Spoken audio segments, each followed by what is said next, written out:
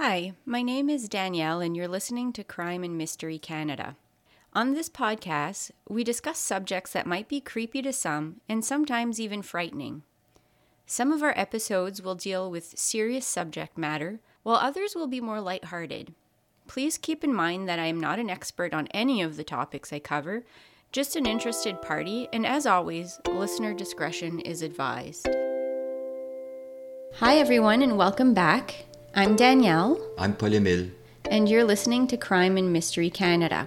On today's episode, we'll be discussing a disappearance that happened in Nova Scotia back in 2004. I don't think there's like a particular profile for a missing person, but the missing person we're going to talk about today certainly doesn't fit your typical profile. Tonight we're talking about the disappearance of Leonette Purcell. Now, this episode probably won't be a very long one. The reason for this is that there's just not a lot of information available out there on this case. I think sometimes when the missing person is a bit older, the public loses interest more quickly. But this woman went missing in 2004 and the case remains unsolved. We do need to keep talking about her if we ever want answers to the questions about what happened to her. Here's her case. It was December 16th, 2004, in Grand Lake, Nova Scotia, which is a place near Fall River. If you're not familiar with Nova Scotia, that's pretty close to the airport. It's that time of year when even people like me who don't especially get overly festive for Christmas start feeling a little bit of the Christmas spirit. Leonette Purcell was 56 at the time of her disappearance. She was seen by her family that morning. She was up and about doing some cleaning. Her husband Brian saw her before he left for work that day.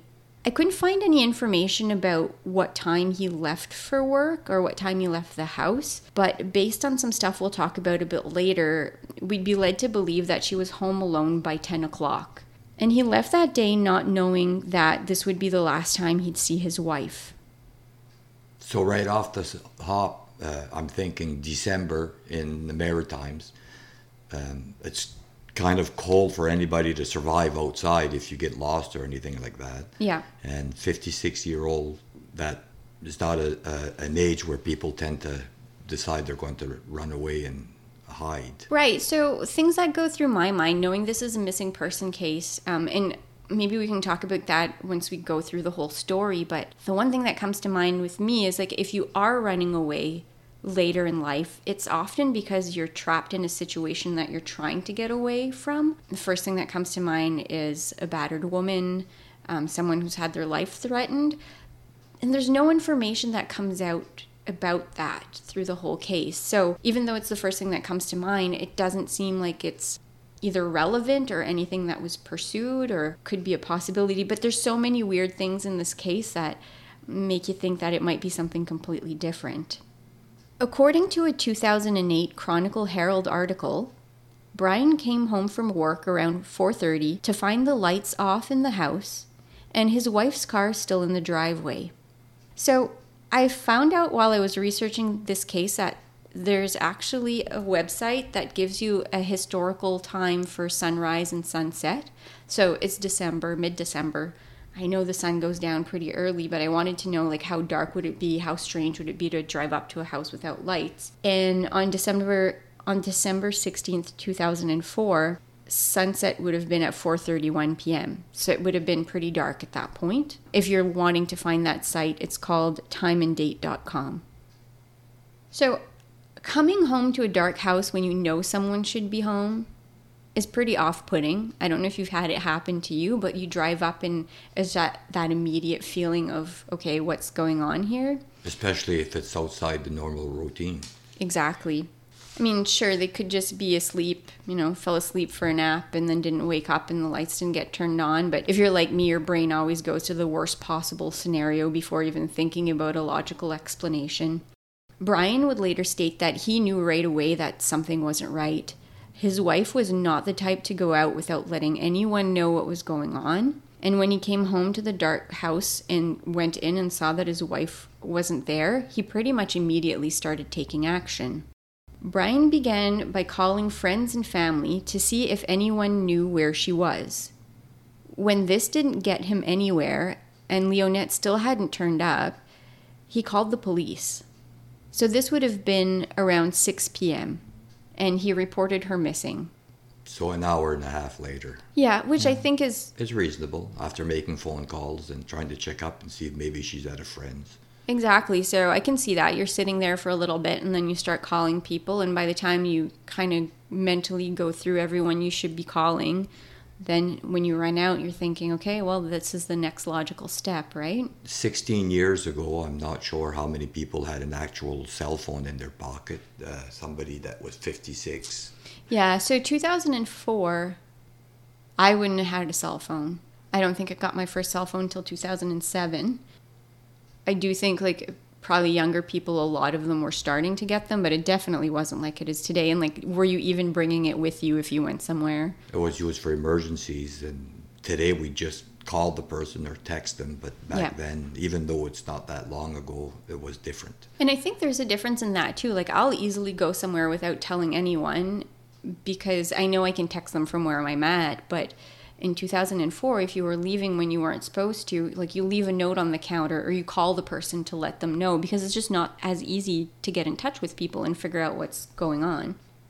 So Brian called the police around 6 p.m. and the police did come over to the house. He says that the cleaning supplies that his wife had been using that day were still out and the phone was unplugged when he got home. It's a little bit strange. Strange, yes. Especially if she was the type, and from him saying those cleaning supplies were still out, I'm assuming she's a type that would put things away immediately. If you came into my house and cleaning supplies were out, that wouldn't be so odd. Leonette's keys and winter coat were still in the house. The only items that were missing were her purse and a queen-size floral bedspread. Suspicious. Right. The missing bedspread wasn't even noticed at first. Brian mistakenly thought that the police had actually taken it with them when they searched the house. And it only came out later when he was having a conversation with the police and he mentioned something about them taking the bedspread or doing something with it when they realized that that was missing. Now, one of the very interesting things in this case, and you can find it in almost every article that you read, but there's not a lot of detail. The police force investigating the case keep mentioning that they're interested in learning the identities of two men that were seen at an Irving Big Stop in Enfield around 10 a.m. on the day she went missing. So it seems that these two men used the payphones at the Big Stop to call the Purcell residence, and that's according to a Chronicle Herald article. So they used the payphone at the Big Stop to call that residence? Correct. Okay. In 2004, payphones would have been pretty common at gas stations. Again, not everyone has a cell phone, so you'd stop at a gas station to make a call. And I think even more so at a Big Stop because long-haul truckers stop there for breaks. None of the articles explain exactly how they knew these men were calling the Purcell's residence. I assume they traced all incoming and outgoing calls on the phone. Like there was probably a way to get the phone records and then trace that number to the Big Stop. At one time, you could just dial star 69, I think, and find out who was the last caller. The last caller, yeah. Right. Yeah. But I guess the police would probably have had the resources to match that number up to that bank of payphones. So I'm assuming that this is what happened there. Now, this call lasted 4 minutes. So it was obviously deliberate. It wasn't an accidental dial. And a whole conversation took place. We also know that it's one of the two men that placed the call. They weren't both on the phone.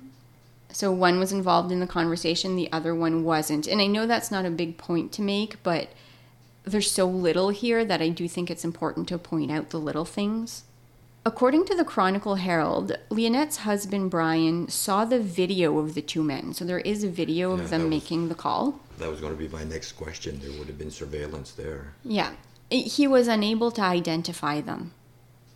The video showed the men in the convenience store part of the Big Stop, but apparently it was really poor quality, like those videos usually are, quite grainy. And the investigators were not really able to identify much about the men either. I wasn't able to find the video anywhere. I don't know. I didn't see that it was actually released to the public anywhere. So that is something that I find quite unfortunate, because I think a lot of times, especially with a poor quality video, if you actually know the person, you might recognize something like from the gait, that the way they're walking, a gesture, just something particular that stands out to you. But if you don't know them, it doesn't really ring a bell. Body language, the way they carry themselves, and even the clothes they're wearing. Right. Somebody may recognize them. And that would be completely lost on a stranger. Like something that might be important wouldn't even stand out to you. So the only information we really have about these two men is that they look to be white, in their 30s, and of average build, so about 5'9". In their 30s, I find if it's a poor quality video, that might not mean anything. Because I find even when you get a really good look at someone, it's often really hard to gauge their age. So I would take that with a pretty big grain of salt. The police stated that they were interested in speaking to anyone who had seen Leonette that day, and they mentioned especially seeing her walking to the mailbox. But they don't give any detail about this either. So I don't know if they think she was abducted on the way to the mailbox, but that doesn't really make sense to me, because it does really seem like someone was in the house. The phone was unplugged, her purse is gone, bedspread missing. They may have found mail in the house too that she would have picked up that day. Right. Or maybe they're just thinking like anyone who saw absolutely anything, and knowing she went to the mail, maybe there was a car out there, maybe she talked to someone. So maybe that's just the train of thought there. An extensive ground, air, and water search of the area took place in the Grand Lake area, but nothing at all was discovered. There's a lot of woods there. Yeah. And a lot of water. Yeah. In 2006, Brian moved to have his wife declared legally dead. He says that there was a massive police investigation for his wife, and that the family no longer believes that she's alive. She has not been heard from by anyone, and her bank account remains untouched.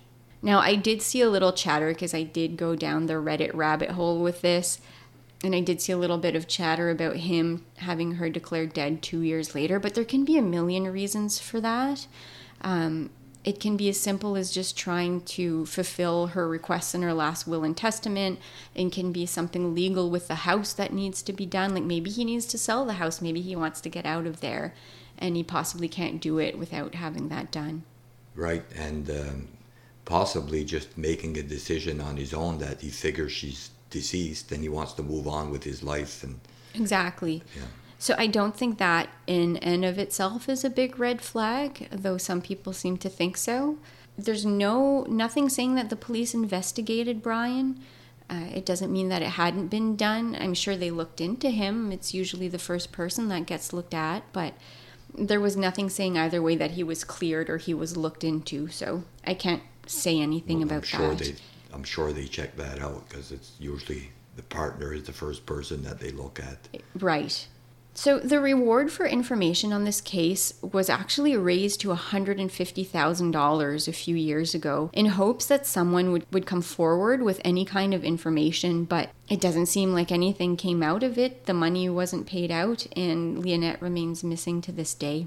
Did they have children? Mm-hmm. I don't know how many, but I know there was, when they're talking about her husband having her declared legally dead, the son, I don't know if it's the only child, but the son supported it and also wanted her declared legally dead. So Leonette is described as 5'2" and weighed approximately 135 pounds at the time of her disappearance. She was 56 years old and had short brown hair, blue eyes, and the picture they show of her, she's also wearing glasses.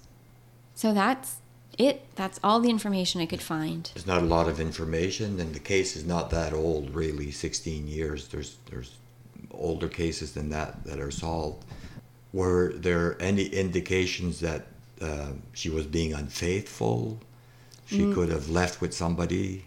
If something came out, it wasn't in any of the articles I could find. So, and that's usually the things you read about, right? Like someone was cheating, someone was being abusive, things like that. But I couldn't find any information. And even like when I did go down the Reddit rabbit hole, there were a few people coming forward with like maybe this happened, but they weren't basing it on any information that was available out there, really.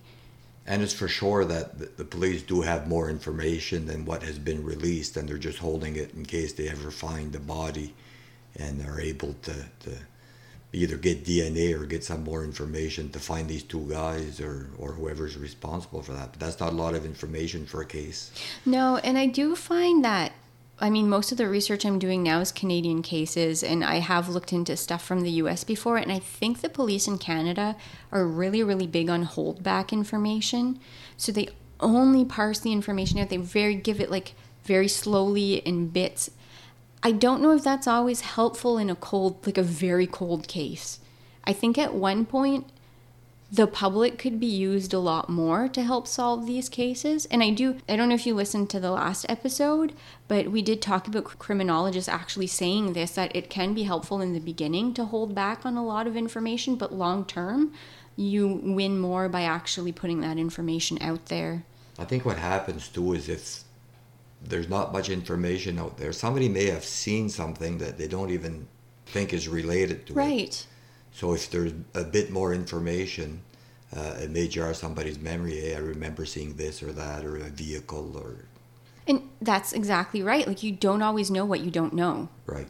So I think that's why sometimes coming to the public with information, and I know that cases get solved when people also share stuff on social media. So when it goes viral on social media or targeted to certain areas, information tends to come out. So, and I think it's something that's going to be learned and utilized more in the future. I just think with this case, because it was in 2004 and that wasn't really readily available, it's not something that was used so much. I think her age also may have played a factor. If it would have been a child or a teenage person, more people would have been interested in the case. But a 56-year-old woman, and people are quick to pass judgment and say things, well, she took off on her own, she went into hiding, or she left for whatever reason. But we tend to have a little less of a concern for somebody at that age. Right. And if she'd have been 10 years older, there may have been more interest. Right. And that's the thing, like, there's not even mention of, like, 56 years old. It's not old by any means, but could there have been some mental health issues there? Could there have been some early onset dementia, maybe like a stroke and then confusion, and she wandered off into the woods? It's hard to believe that there'd be zero trace of her if that was the case, if it was just someone confused and wandering. But we've seen it happen before with older people that get lost in the woods just because they got confused. Sure. And you know, you have cases of people following a GPS down the dirt road and getting stuck and spending days there. And you wonder, like, what were they thinking? But, you know, you had confusion. You never know what the person is going through right at that time. But the strange thing with this is the purse is gone. She either took it with her or it was robbery. And the missing bedspread is a strange thing to go missing. Did they use it to carry a body out? That's the one thing that comes to my mind. Like, why else would you be taking a bedspread? But, like, if she took her purse, why did she leave the keys? Like, I feel like those are two things that you take, even if you're just trying to run off. My thought, though, is, like, let's say she did have a stroke and then she was very confused and wandered away. Maybe she thought, oh, it's cold, I'm going to bring a blanket, right? When you're not able to think straight.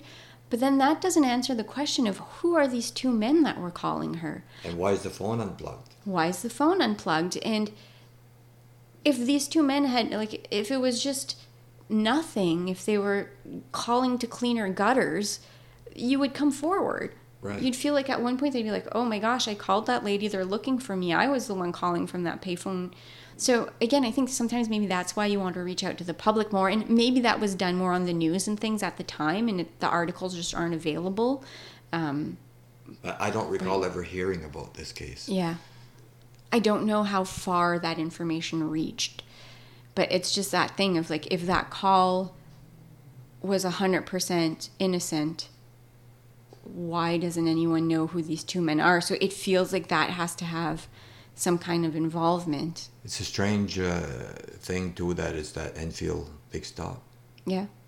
Yeah. You know, That's where It was in the news recently for the Portapique massacre. Right. Yeah, I don't know. Just like the little things in this case, there's so little information, but they're the ones that niggle at your brain, like why? And the blanket or missing bedspread doesn't necessarily mean a body, but they could have, if she was abducted, wrapped her in there to take her out so she wouldn't struggle as much. And the fact if she went out and wandered, like there's miles and miles or kilometers of woods and ponds everywhere. December, some of them may have been slightly frozen. It's just one of those you read about and it just niggles at your brain. Well, hopefully somebody out there will remember something and get in touch with the authorities. Yeah. If nothing else, there's a huge reward available if that's something that, makes the right person sort of willing to make a call. It is there. It's the second missing person case I do in a row, I think. Yeah. Because I did Melanie Etier last week. So I think I'm not going to do missing people for a week or two. We might do a mystery next week because, again, these cases really stay with my brain. And I know I'm not equipped to solve these, but I can't stop thinking about them and wish that I had the ability to do so. So we might do something a little bit lighter next week. I think it's important that they're covered and put back into the public's interest. But yeah, it does get it gets you in you did one last week and one again this week, so you're in that frame of mind. Maybe it's time to do something a little bit different. For today's moment of kindness, I want to mention a local animal rescue in the area called Fly With Me Animal Rescue. I follow them on Instagram, and I think they adopt animals through Eastern Canada. If you're looking to adopt a pet, they're really awesome because they rescue animals, but they also have a really big social media presence. They do post a lot on there, and I think they do a lot of work to put the information out there about their animals. I think they do an amazing job. I do spend quite a bit of time on their page looking at their pets, even if I'm not in a position to adopt one. It's heartwarming to see the animals and the happy adoption stories that happen once they actually find their forever homes. If you're looking for a dog to call your own, go check out their site. So that's all for tonight. Thank you for listening to our episode. Stay safe out there, everyone. Good night.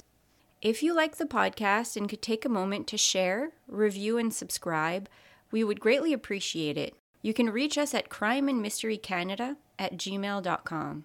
Please feel free to submit a story for our weekly dose of kindness, and we might pick your story to read on the podcast. You can also send me suggestions for local mysteries or crimes that you would like to see featured on our show. We can also be found on our Instagram page, Crime and Mystery Canada.